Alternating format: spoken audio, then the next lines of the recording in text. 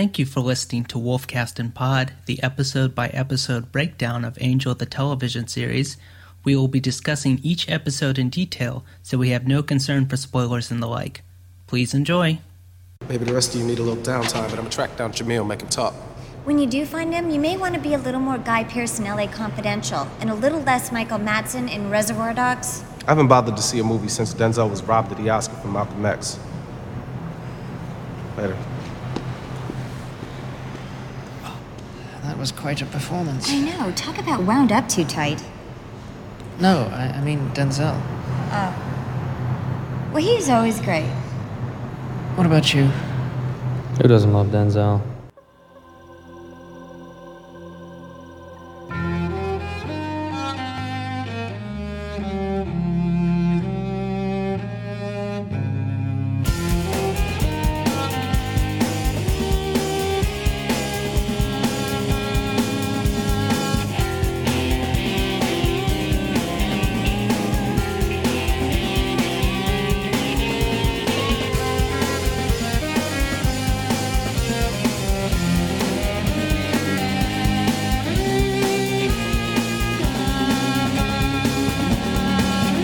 Incoming message from the higher powers. Welcome to Wolfcast and Pod, the episode-by-episode Angel recap that will take you longer to listen to than it would to watch the show. My name is Marcia, aka Pod. Here's Wolfcast, aka Ruben. How you doing today? What's a recap? I said recap. No, you said crap again? To crap for a second time, a recap? I'm not commenting on the quality of the show. Or am I? I'm fine. Did that sound believable? Nah. Cool It's beans. fine, though. Did that sound believable? Just kidding. Today we're discussing First Impressions, third episode of Season 2. And it's my turn to give the plot description. I'm 90% sure. I'd find out when I edit these, if that was the case. Basically, this episode, the A plot line is Cordelia has a vision about Gunn being in trouble, and he's been chasing this demon Divac who's moved into his neighborhood and is trying to take over. So the gang is trying to stop Divac, and Cordelia is trying to find out what the danger is with Gunn. And then the B storyline is that we find out Darla has been sneaking into the hotel and doing something where she can, I assume either drugs or magic or both are involved, where she does stuff to influence Angel's dreams and actually is physically with him, but he doesn't wake up or notice, and it's causing him to sleep all day, much to it Gunn and David Nabbott's chagrin. What did you think of this episode?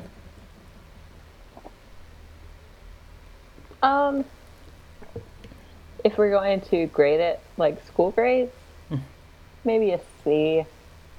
I really like some things about it. I really dislike some things about it.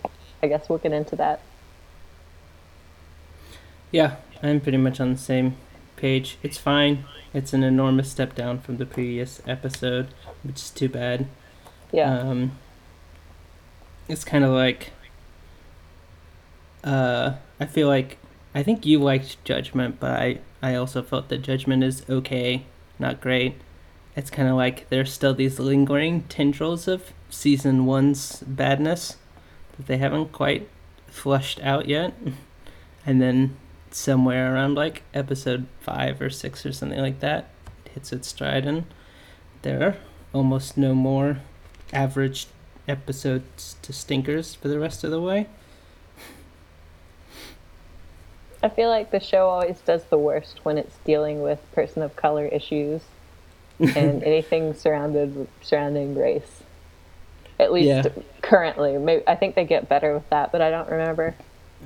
For sure, there's a lot of stuff here that it's kind of like, is it making fun of Cordelia for like being totally like unaware and kind of a jerk or whatever, or is it like exotifying and, you know, making, like, using black situations like for humor and stuff like that? And it's like a pretty tight rope to walk and like land correctly, and considering I don't believe there were any black writers or producers working on the show, Right. I don't really want to give them the benefit of the doubt. Yeah. Yes. Moving on. Episode begins, as I said, with a dream. We don't know it's a dream yet, but it starts off with Lorne, you know, seeming to give some advice to Angel. He's come to a bend in his life. He needs to figure out what he's going to do next. And then Angel walks off stage, and there's Darla standing there by the bar waiting for him. And Lorne sings the two of them a song. And it's kind of sweet, and then it cuts to Angel sleeping, and then it cuts to like creepy Darla music. And the music fades from Lorne's love song to creepy Darla music.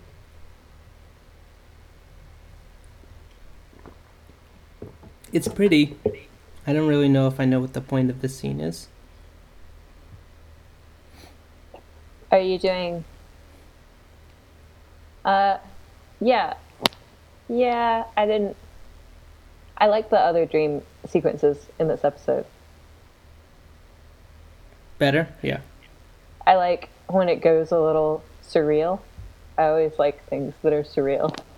And Yeah. Well, in that case, they're obviously like trying to like play this one as like, oh, it's just the normal beginning of an episode. It's not a dream up until the point where you see Darla standing there, and then you're like, oh yeah, okay. Right. So they're keeping their cards close to the vest, so they can't go straight up surreal to start. I was super sad when I realized they weren't actually with Lauren.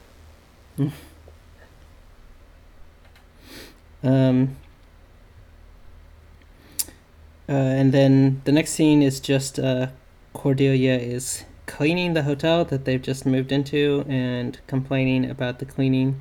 You notice that Wesley isn't helping clean, but he is sort of smugly forcing her to clean by saying that they could move back the business back to her apartment when she complains about it. Cordelia in this episode is just really terribly written. It's like she was written by someone that doesn't like Cordelia's character in general. Mm-hmm. And that's when Gunn shows up to introduce the A plot line, saying that there's this demon, Divac, that, you know, Angel has promised him that he's going to help him on, and we get, like, one of our first sort of signs of weirdness that Angel's not, you know, as there as he normally is, because he hasn't told Wesley or Cordelia that Gunn has a meeting with them. And I feel like, I mean, Gunn has worked with Wesley and Cordelia before, so I'm a little surprised that he is so, like, obtuse to their help, I guess. Yeah. He calls them C-3PO and stick figure Barbie. Super dumb. Yeah. I do like Cordelia's joke about him not getting this whole creature of the night thing. It's like, yeah, why would Angel be up at dawn? Like, that's the most boring time of the day for him.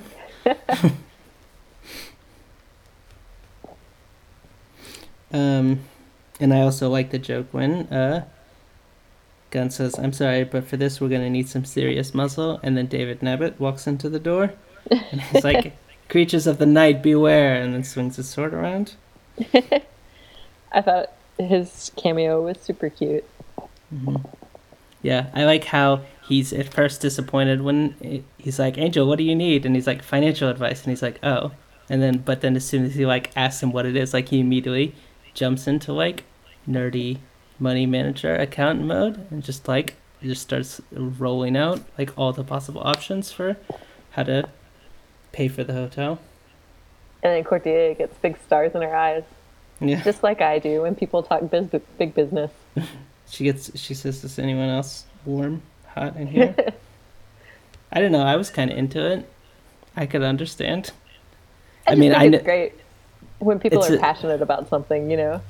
Yeah, that's why I like it. I think it's really, I mean, they're playing it as the like dumb Cordelia loves money joke, but like, Which is dumb. yeah, which I don't like, but I do like David Nabbit just being like, Yeah. oh yeah, here's like 7 different options of what you can do. You can tell he's as interested in that as he is in like slaying demons. Yeah.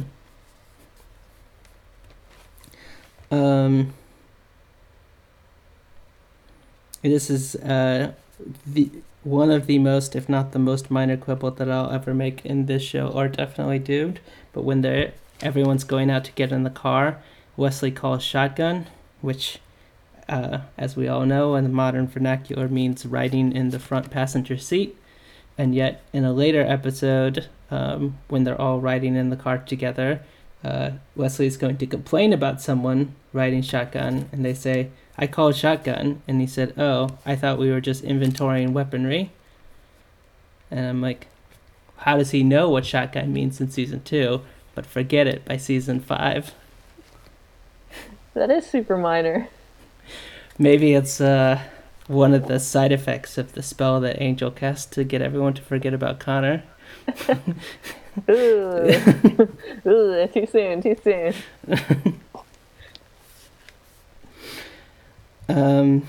So they're going to check out a snitch.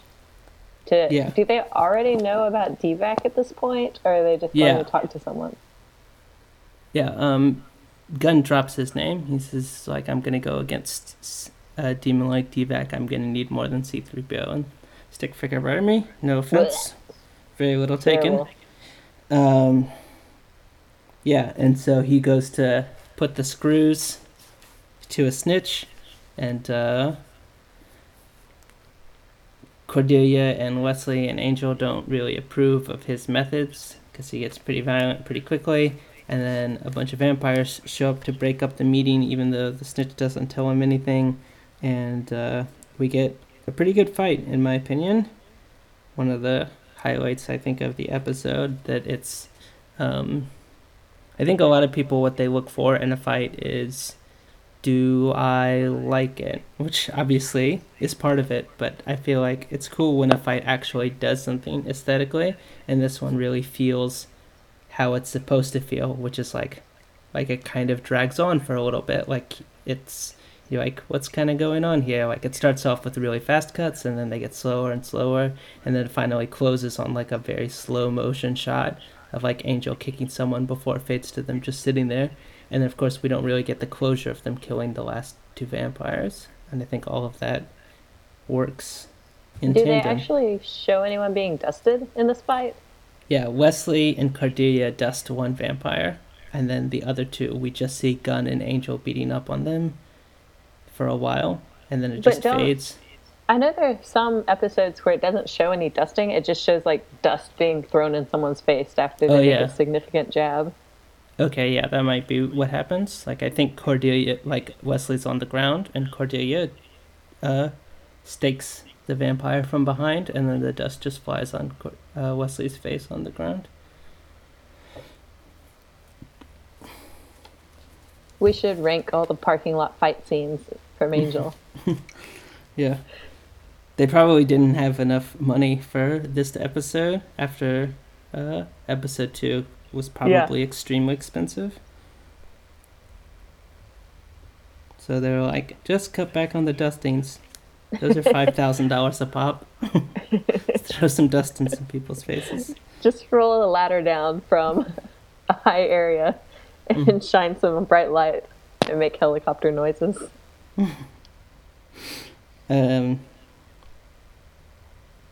The other thing I like about the scene is they're all sitting there after the fight, and Wesley goes, I think I threw my back out again. And we get some real consequences of fighting. You know, most of the time when people fight in movies and television shows. They fight, and then a scene later, they're fighting someone else again. And they're just back to 100%, Right. no issues. So I thought that was kind of nice. My notes on the fight scene were, what great lighting and great color scheme. Very blue this episode. Last episode was red, if I remember correctly. And I agree with what Gunn says, that Denzel was robbed of the Oscar for Malcolm X. It's one of my favorite performances of all time. And the winner for that year was Al Pacino in Scent of a Woman. And well, I sort of agree with the premise that Al Pacino is a good enough actor that he deserved an award for it. It's just, I don't know how you give it to him in that terrible, terrible film with a terrible performance over Denzel's finest performance of his career.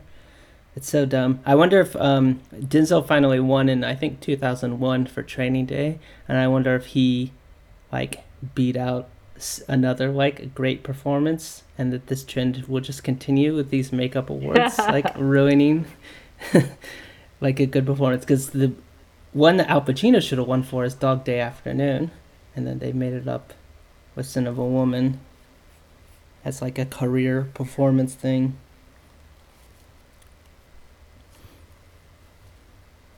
They should have a Miss Congeniality equivalent for Oscars.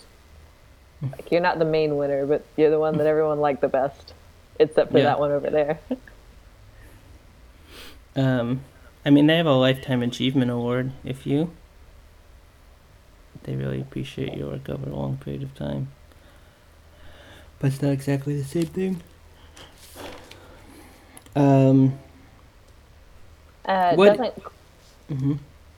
Doesn't Cordy have her very first solo vision after this? Yeah, she's at home, and my transition to the next scene was going to say, "What is it with ghosts in cold rooms?" Because that's what Cordelia says, but no one answers. Why ghosts in cold rooms always associated? Sixth Sense, this, 1,000 things. Ghosts in cold rooms. Yeah, I think this is Cordy's only sitting vision as well. She's almost always standing when she has a vision, and right. Which is very different from if I had visions, since I spent 80% of my life sitting. I would always be sitting when I had visions. Usually when she has visions, she sounds like a woman going into labor or having a contraction. So I like that this vision was not that. Mm-hmm. Seemed kind of minor in terms of pain and shock as far as her visions go. And then the cell phone thing comes back up again, right? That cell phones are useless and you still can't get in touch with anyone? Well, I don't think it's a commentary on the cell phone. Angel's just fast asleep, and so he doesn't pick it up. Yeah. I think it's funny that the dream is of Angel and Darla sunbathing, sort of. It's at night, but they're both wearing swimsuits and with sunglasses lying outside. And then she tries to call Wes, and Wes doesn't pick up either, and she's leaving him a message, and the acting is just not good.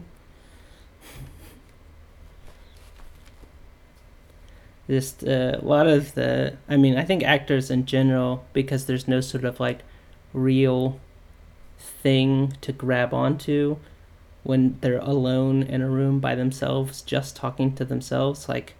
It's not a situation most of us experience. Most of us don't talk to ourselves for dramatic effect. Right. And so there's no honest human thing that you can capture onto. So I feel it's one of those things that, you really have to be kind of a special actor to make it sound good at all. But something that I noted is that James Marsters is actually really, really good at it on Buffy the Vampire Slayer. Every time that everyone leaves the room except for Spike, and then he delivers a line or two after everyone's gone, I almost always buy it as realistic. I also feel that's kind of like this episode is just kind of written a little badly, or something is off with how it's done. Like, I feel like the things that she's saying out loud mostly could be done not out loud, but I guess that's a lot of silence. Yeah, she's For definitely a like TV show. it's kind of like they have like 4 pieces of information that they wanted to convey, and then they break up like those pieces of information with her being like, oh god, what am I gonna do? Gun's in trouble or whatever. And it's like, to make it sound like a human, but it doesn't. It sounds like 4 pieces of information with these like really badly punctuated things. So we get our first time with her going out by herself. And she smacks that guy on the head who was practice fighting with Gun. She thought he was a demon, but she doesn't go at him with the blade side of the axe, which I guess is good in retrospect. But seems like if you were 100% convinced that it was a demon, why not just like murder or Just fight kill it? him. Yeah. Different episode. I probably would have liked it better. The Cordelia deals with her murder episode. And then we get the more surreal dream scene. Just one more note about this scene, though, is that Yeah. Gun's crew laughs at him because Cordelia tries to save his life. Because this episode is super dumb that way. And it's about to get even more dumb. Or even worse,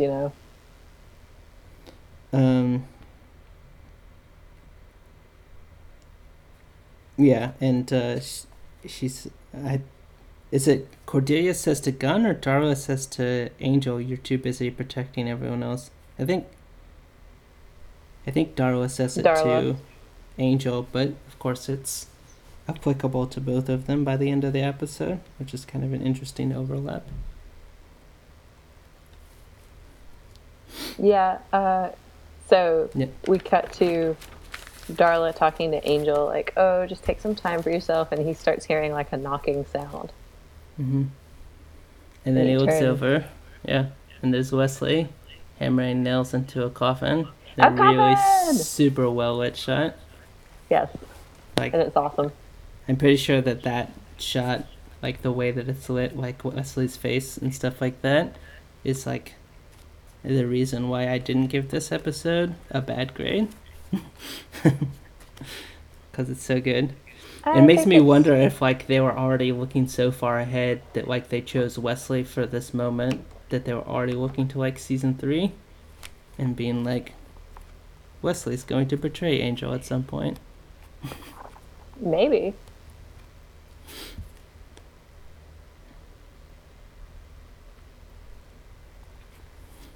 And then Angel, confusing Dream World and Real World, tackles Real World Wesley and starts choking him. And another very small complaint is that Angel is clearly wearing boxers.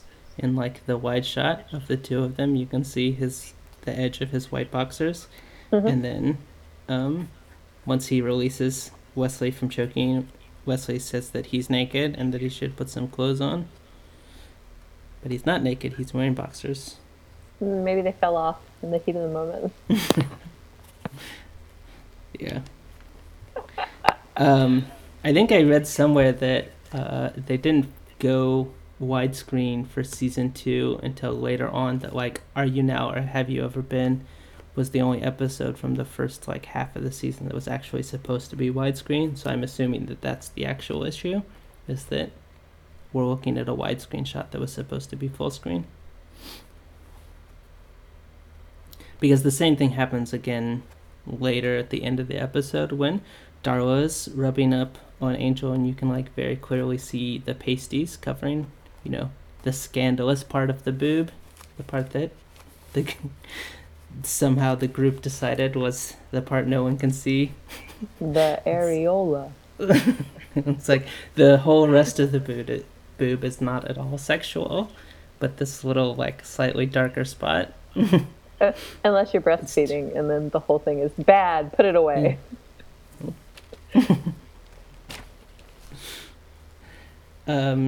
And now we get into gender roles. Yeah, this joke is really terrible, although I think there's a joke later that kind of works, where Wesley's like, oh, I don't want to take the hand of a nude man. That's gay. That's something a gay man would do, is be helped up by a nude man. It's like, no, not really. Gunn and Cordy are continuing to bicker, and when they walk outside, he's telling her to get back in her car and go home. And they walk outside, and he's like, so where's your car? And then as soon as he says that, the comedy music starts, which I always enjoy. And then it cuts to Wesley and Angel standing outside the hotel, and Wesley goes, so where's your car? And I'm like, this is for sure a reference to Dude, Where's Your Car, isn't it? It's gotta be. That was around this time. Everyone on the Scooby Gang, or everyone on this team, needs to have a talk about protection and consent. Because this reminds me of the time where Angel was protecting that woman that didn't want to be protected. It just like the last episode or the one before that. Judgment. Yeah. And now Cordy's protecting Gunn even though he does not want to be protected. Mm-hmm.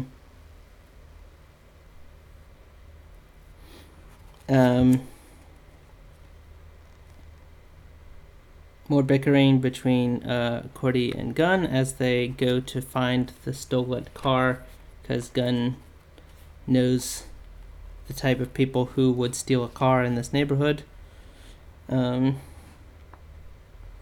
the only part that I really like about this scene is when Gunn challenges Cordelia and how she's gonna help him, and she flashes her mace, and he goes, you think I'm gonna get attacked by a couple of purse snatching demons? I think that's a really funny line. My favorite part of the scene was he was like, I see some neighborhood cars in here. Yeah, which that's I thought was sweet. Yeah, there's a little more gender play between that scene and this scene, where Angel does not want to wear the girly helmet because it's pink, and Wesley's like, it's the law in California. Do you want us to get pulled over? And for some reason, like, his English accent comes out like 10 times stronger on these lines than it normally does. I mean, his fake English accent, because Alexis Denisov is not actually English. Because he's being unctuous. Yeah. And I feel like this joke actually works because the joke is on Angel. Like, it's like he's like, oh, I don't want to wear the girly helmet. Haha, Angel's so stupid. He cares about this dumb thing. Whereas the other joke was like, oh, men nakedness. That's weird. Haha, aren't you uncomfortable? So I like this joke a lot better. I guess it's still kind of corny, but at least it feels like it's on the appropriate target, which is Angel's dumb gay panic. At least they don't lean on it too hard. At least it's over pretty quickly. Yeah, and so then they go to the first place that he thinks that it might be, and the guy helps him out, gives him, says like, oh, that's the type of car that this other guy normally takes, and then Gunn points out, you know, like, hey, steal as many cars from the valley as you want, but don't steal neighborhood cars. And I think this is one of those cases where both of them have a solid point, in the sense that this guy has just helped Gunn out, and he wants to Gunn immediately, like, still wants to, like, badger him about something. And then also, like, the point is very fair that, like, there's a big difference between stealing, like, $5,000 cars from, like, your neighbor and, like, a $100,000 car from someone who can probably just buy a new one. Has the insurance to cover it, won't completely ruin their lives. Yeah, stealing from poor people is horrible. If it sounds like I'm encouraging people to steal from the rich, you are correct. I am encouraging that. That wasn't like me misspeaking. Please do. If you're listening to this podcast, steal from the rich. To be clear. My recommendation is do not steal, please. All right. Marsha coming out anti-theft totally. Ruben coming out strongly pro-rich theft. Just mind your own business with the stealing if you possibly can. And now, of course, we got the most uncomfortable, weirdest part of the episode, where it's really towing a line, and I don't really know what side to come down on. Are you Cordelia talking says, about in the party? yeah. Okay, So- I have a moment from right before they go in the party, Mm-hmm. which is he sees one of the kids that is at the party and is like, get out of here, you need to be on patrol. And the kid's like, oh, I'm just a little kid. And he's like, oh no, get out of here. So he's really like showing that he's sort of being a dictator with this. But then he's like, some people need discipline to survive. And I feel like that's true too. Some people, especially in a situation with demons or where you're at a war like that, I feel like that would be true. Yep.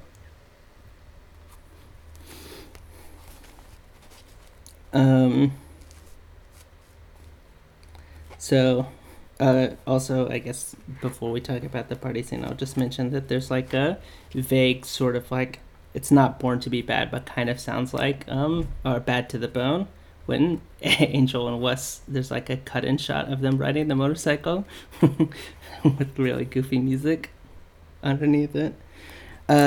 And then Cordelia says, I know how to blend at a party, and then walks in and, you know, the party is 100% black people, and she's like, oh, I don't know how to blend at this party, and then proves their point almost immediately with some weird sex worker talk.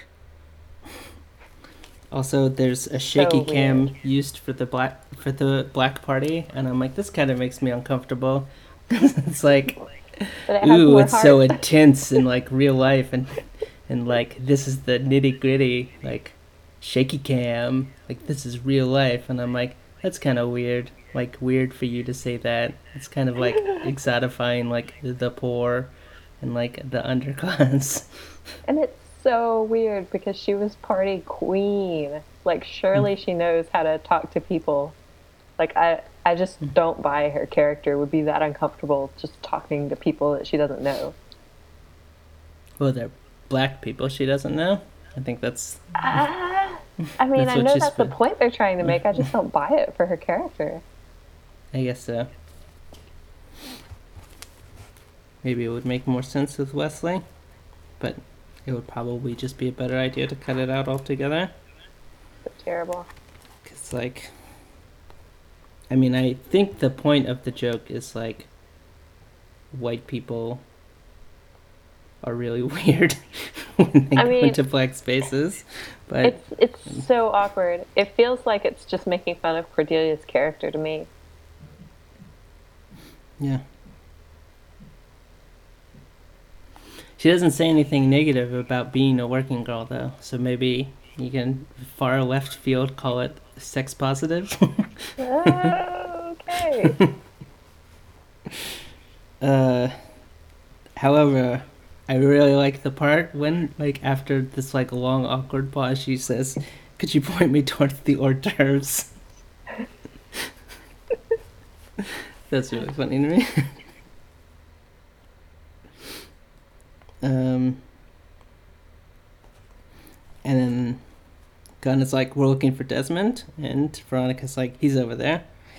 And then Cordelia is vaguely racist, talking about how everyone at the party is a criminal.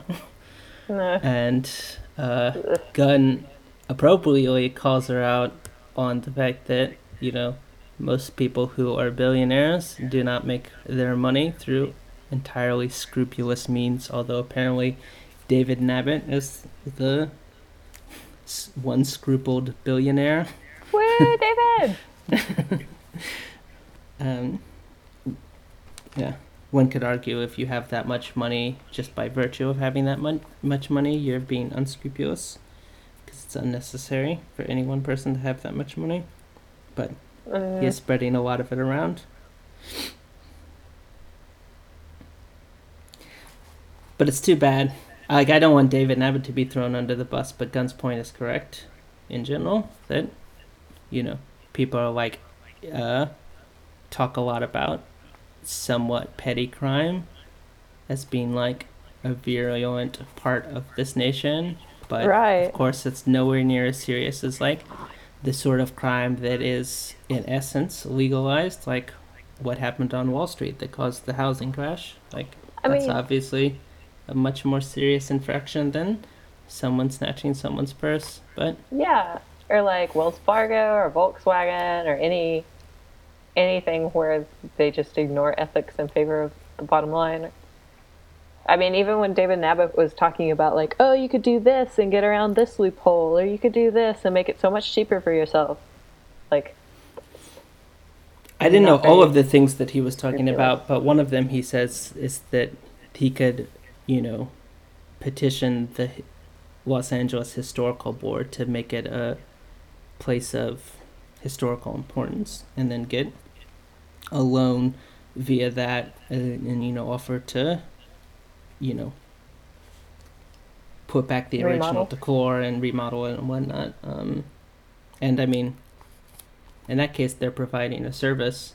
I mean, it's a mutually beneficial relationship for the city and for them.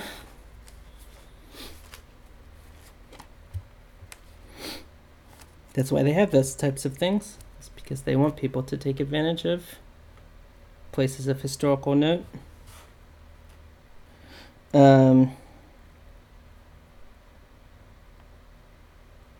I like Desmond's acting.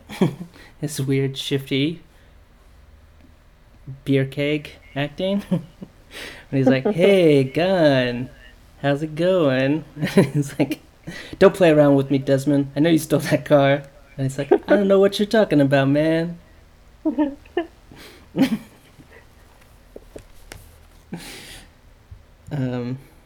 Vampires attack.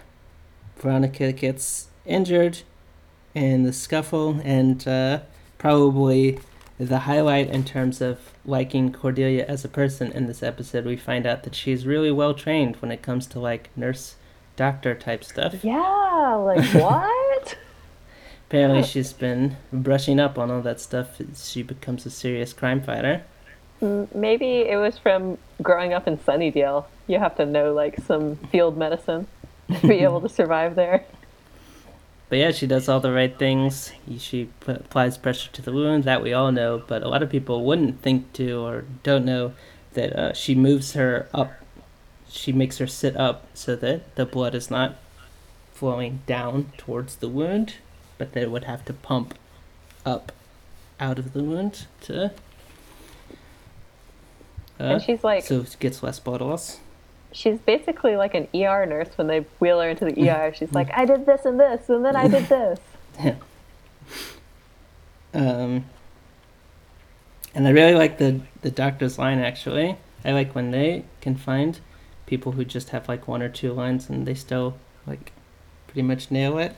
When she's like, Gunn's like, is she going to be okay? And the doctor's like, your friend probably saved her life, but we need you to get out of here. We have a lot of work to do. Something like that.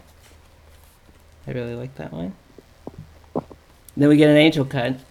And I wrote down, this is the closest one to working for me in the entire series. Oh, yeah? Yeah. It still doesn't work. It's still an annoying way to transition between scenes. Choo, choo, choo, choo.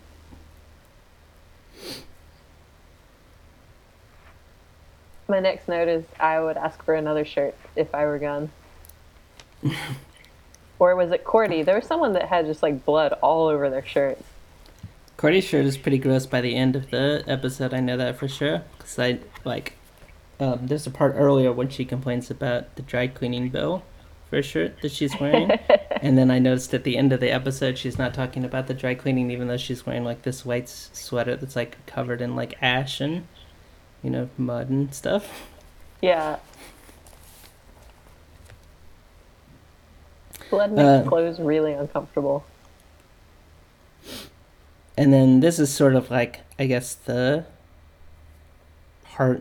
meat of the episode is the scene when they're in the waiting room and Gunn is, sort of basically revealing where his mind is at as he's, emotionally unloading on Cordelia. And I think the acting's pretty good here, although I think one punch into the wall probably would have been enough for the scene. I don't think God needs to punch the wall twice out of anger. And maybe 0 punches into the wall. Wall punching, not something that happens that often in real life. And drywall is pretty thin, so if you punch it, you could really just make some damage in it. Yeah, that's in an episode of Buffy where What, really? Xander is upset and then he just punches straight through the wall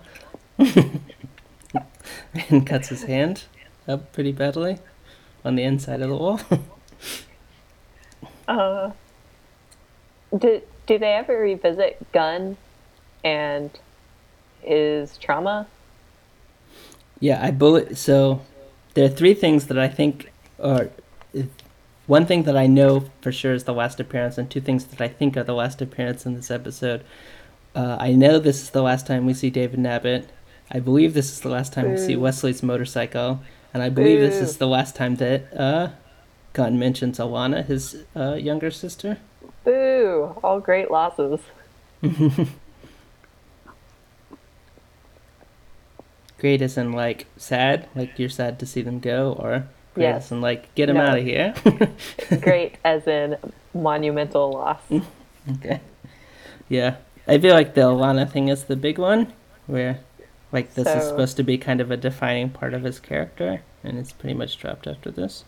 And I feel like it's making the opposite impression because right now they're trying to say, of course it affected him. He's not the strong guy. And then all of a sudden he just forgets about it, and now he's the strong guy again after this episode. Yeah. I guess I mean outwardly placid. Dudish acting. Yeah. Stoic. There you go. We got there eventually.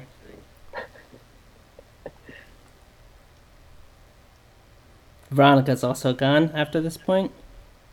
Poor Veronica. She could have been a love interest if her acting had been better. Ooh. I like that they don't draw attention to it, but that they bring back the earlier when Angel said he didn't want to put on the helmet, that he was, coming up with fake complaints first, and one of them was helmet hair, and he does have helmet hair in this scene. I didn't notice that. But also I don't understand the twist here or why it's necessary, just like I'm not going to understand the twist or why it's necessary in the later scene where they pull up and they see that woman and they're like, I'm guessing that Angel has ability to sometimes sniff out other vampires and stuff like that, and that's why he pulls her aside to Doesn't talk he to her. always? Yeah. I think that's the case. Yeah, and he can tell when someone's a demon too, right? I don't know about that. But anyways. And he pulls her aside and, she seems like she's just an injured person escaping the party. And then he's like, are you sure you're okay? And she's like, yeah, thank you. And then he headbutts her. She has vamp face on. After he comes Vampire back from headbutt. After he comes back from headbutting her. I don't really totally understand the point of the twist or, why they lead us up to it so much.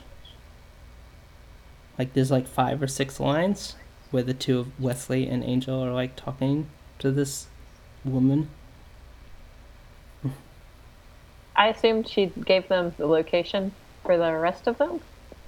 Oh, I understand the point of them grabbing a vampire and getting information out of her because that's how they meet the gang at Divak's chop shop.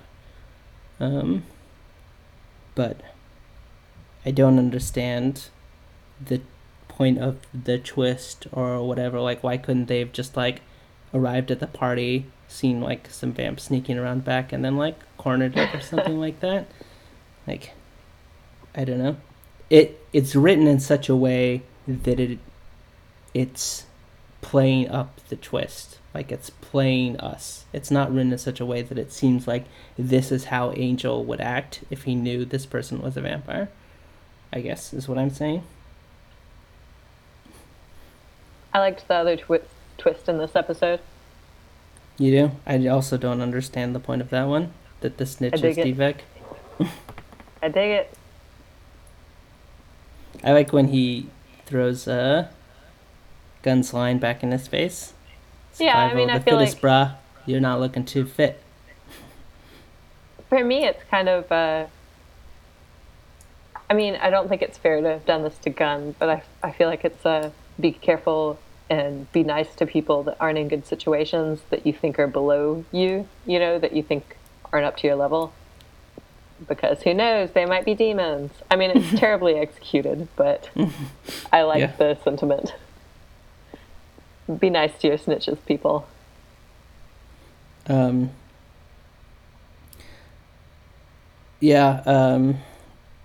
There's just one part before this that I just wanted to mention. It's not anything really specific to this episode, because it's a thing that is continued in tradition both in real life and in television since then, when Gunn calls Cordelia high maintenance.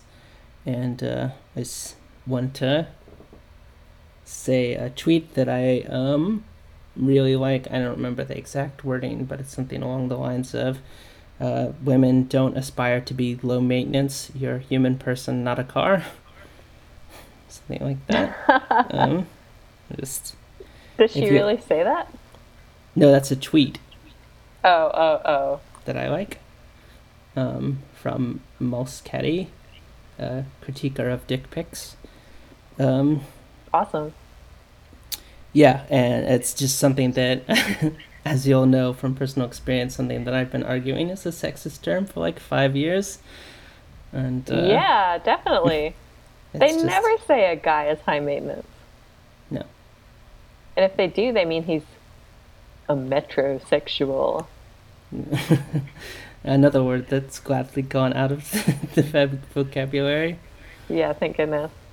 Sooner we just dismiss like gender performance for what it is, as just like performance, and stop associating it with gender. It'll just be a good day for everyone. People can just wear and dress what they want, and we don't I know it's radical. assume their sexuality or gender or anything based off of that. Maybe people shouldn't be in each other's business so much about that stuff. Weird, right? Yeah. But yeah, it's not just that it's only said about women, although that's of course a part of it. It's that it's not like an insult. Like sometimes when someone says that someone is high maintenance, they are actually doing a bad thing. Like, they're being manipulative or some other thing that you could actually more target it. But a lot of times when people say high maintenance, they're just talking about a woman expressing her needs and emotions, as opposed to just like putting up with whatever. Like, she wants to know more than 3 days in advance if we're going on a date. High maintenance, right? Yeah. I feel like it's the line between, like, laid back, if we're talking sexist terms, and then there's high maintenance, and then there's crazy. Like, it's stuff that wouldn't cause people to be, like, sexist about, oh, she's crazy. The difference between high maintenance and crazy is a high maintenance person is someone you are still currently dating. Yeah. Do you remember in Friends when they talk about this? Yeah.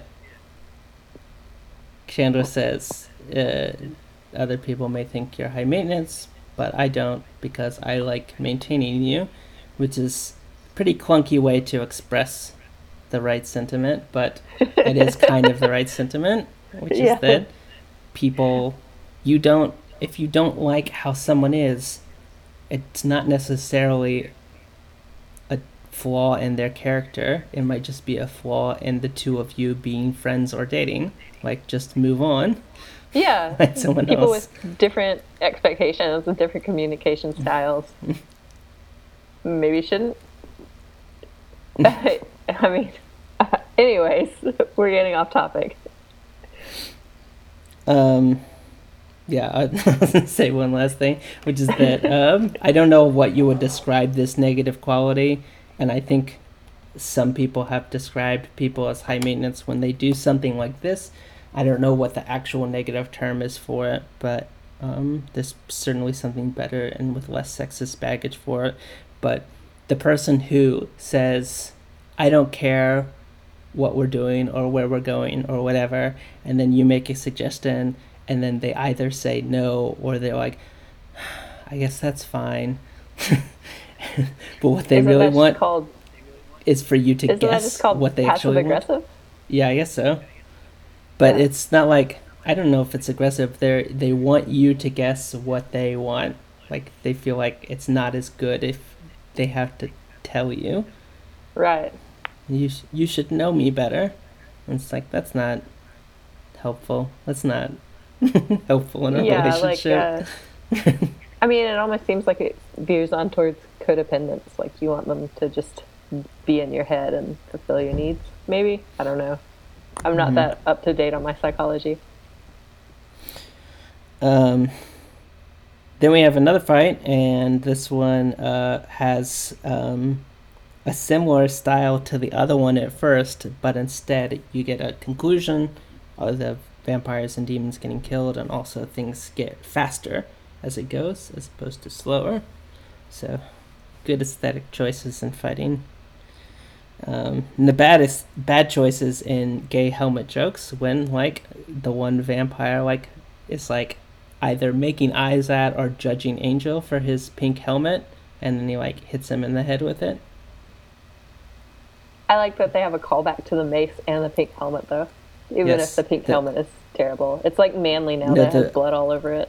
I wrote down mace exclamation point because I really like that part, that the mace saves Gunn's life. And I think I noted they did not show any dustings in this Yeah. fight scene. They just More threw dirt in the non-dustings. actors' faces. Which I'm sure they loved. Oh, we gotta do another take on that one. They're like, oh, I'm sorry, we don't have enough money for the cool CGI dusting where, like, you stake them and they fall to dust in front of you, so we're just gonna throw dust in your face 30 times. It's gotta be a tight shot, so... Well, bam! Also, okay, so what if... Okay, someone hits D-Vac in the head with an axe, right? And it kills Angel, him? yeah. What if his brain was somewhere else? Look, Yeah. he's a demon. We're not sure where his brain is. Like, I guess he got lucky on this one. Another thing that there's sort of a point about in Buffy when Xander is telling the potentials, like how to kill things, and he says, aim for the eyes or the like heart, the chest area. He's like, because eyes, he's like, almost all demons have eyes, and you can take out their vision, and almost everything has core organs in the chest area, so you can kill him that way. And he's like, don't go for the tentacles waving all over the place. Wesley finds Angel's keys, but they're covered in demon blood, demon pus, or possibly both. And it sounds like everyone in the team needs to learn how to hotwire a car. Yeah. Cordelia says, Gunn comes close to thanking Cordelia for the help, but he doesn't exactly, and he says, well, you saved my life. And she's like, D-Vac wasn't the danger, you are. You're in self-destruct mission, which makes This sense. makes me so uncomfortable. Yeah. How so? There are a lot of people that are on self-destruct missions with their own lives, and it is the worst thing you can do to try to save them out of that. not helpful for either of you. So I know the show is trying to make a point, but if Gunn was truly in real life and trying to get himself killed somehow, like, you can't save someone from that. You can't make that your purpose. Yeah, I mean, I agree that you can't make that your purpose, but I don't think saying, like, I see that you're in pain and what's happening, and I want to be here for you is, like, a bad thing. Yeah, that's a To good do. thing. And that's kind of what she says when she says helping people. That's what me and my friends do. Yeah, but then, like, the next episode, he's like, oh, are you still saving me? And she's like, yeah, I am. So, I guess, I don't know. Maybe they were, like, thinking, maybe, like, laying groundwork for, like, a possible Cordy Gunn fling, and they decided that was Yes. a bad idea, and Hey, was there Threw it ever a away. Lila Gun thing? Because I feel like I- that would have been great. no, I don't think so. Eh. And then we get the final dream between Darla and Angel when it's something about the way she delivers the line. He walks into the hotel, and then she's standing in the office area. And she's like, save any lives today? And he's like, yeah, a couple. And she's like, did anyone thank you for it? And he's like, no, but it's okay. She's like, they're ungrateful. And then turns out she's secretly boning him while he sleeps. Yeah, my last note is rape. Yeah, bringing up a whole weird, uncomfortable consent issues.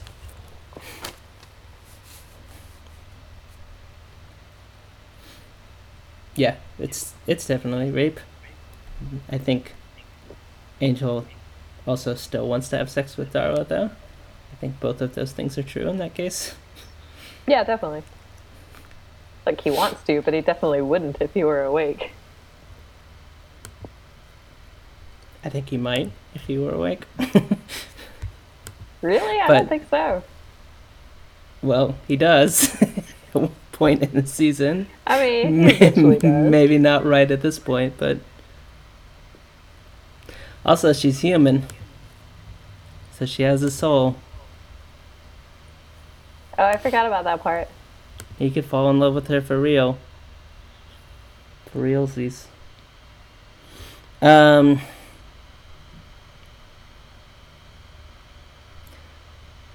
Title is a reference to the Jane Austen novel Pride and Prejudice, which was originally named First Impressions. Just as in this episode, the novel is about two very different people who come to revise their first impressions of each other after spending some time together.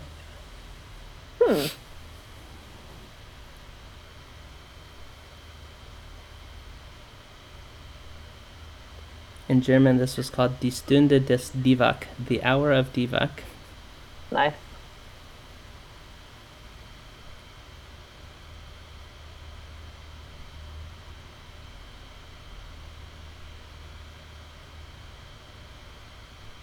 Yeah, WB Network did not broadcast the series in widescreen until the third season. Although Are You Now or Have You Ever Been was widescreen. Yeah, the Goofs acknowledges the two ones that I brought up.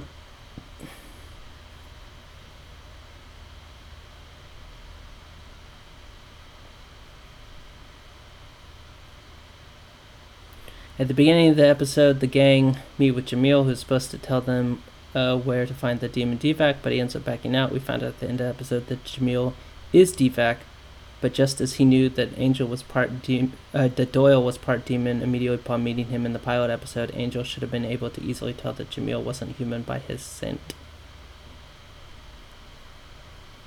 I guess his demon sensing goes at the speed of plot.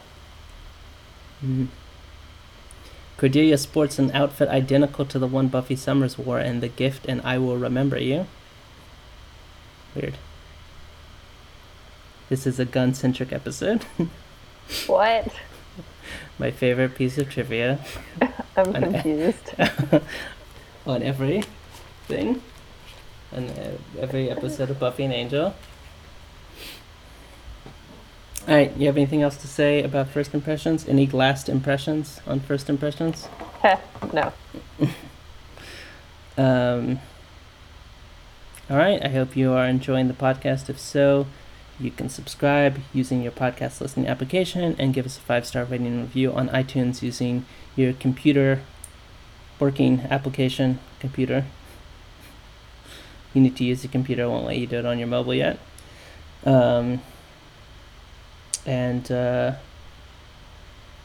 This podcast is the one good thing we ever did together, Marcia. The only good thing. You make sure to tell the world that. Bye, everyone. Bye-bye. Bye.